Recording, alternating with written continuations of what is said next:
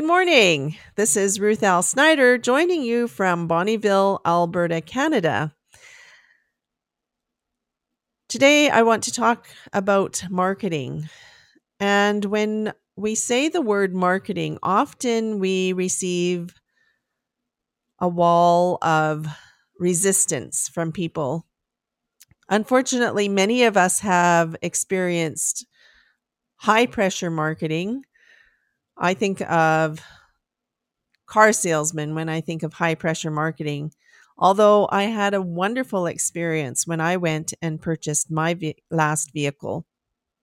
Instead of the usual high pressure tactics that I had been warned about, my car salesman, whose name was Christian, took the time to get to know me.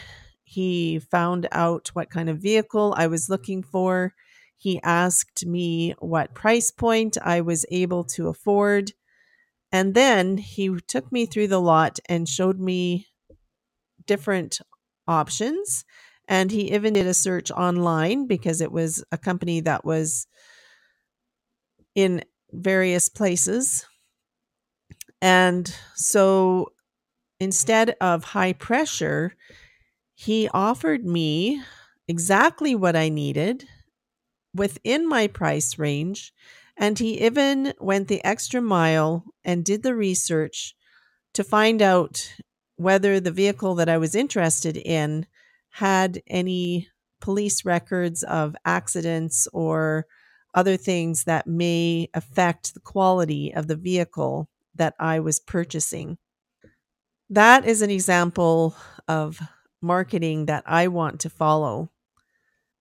Marketing is about building relationships, and that's something that I learned from my mentor, Shelley Hitz, who has Christian Book Academy.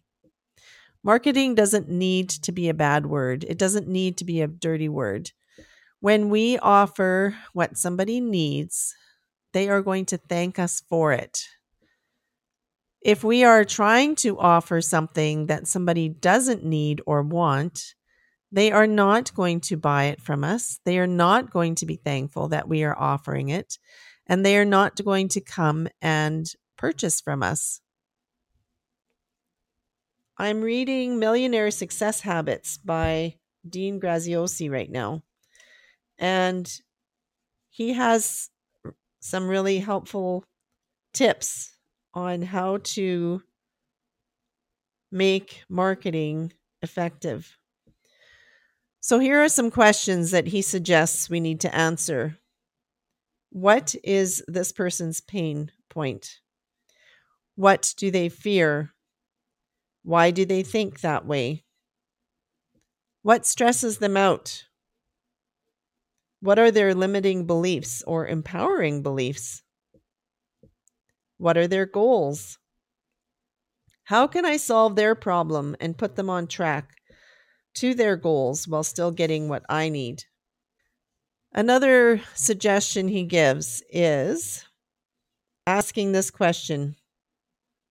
I just want to get clarity here. Let's pretend it's a year from now and we're looking back. This deal went through and is going so well that we're here celebrating our 1 year anniversary.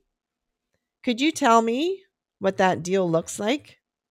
Can you describe the past year to me? Then just stop talking and listen. And I think that's where we often go wrong. Instead of building a relationship, taking time to ask questions, taking time to listen, instead of just deciding what we're going to offer, asking what people need, asking what they want, and then listening and giving them what they want. You need to give people what they want and then supply what they need as well. And that's a good way of looking at it. I found a quote about being genuine. And in today's world, there's lots of people who are doing things and sharing information. But the people that are those that we want to follow are those that are genuine. And Rob Hill Sr. says, being genuine goes a long way. Don't have an agenda or ulterior motives. Just be real with me and true to yourself.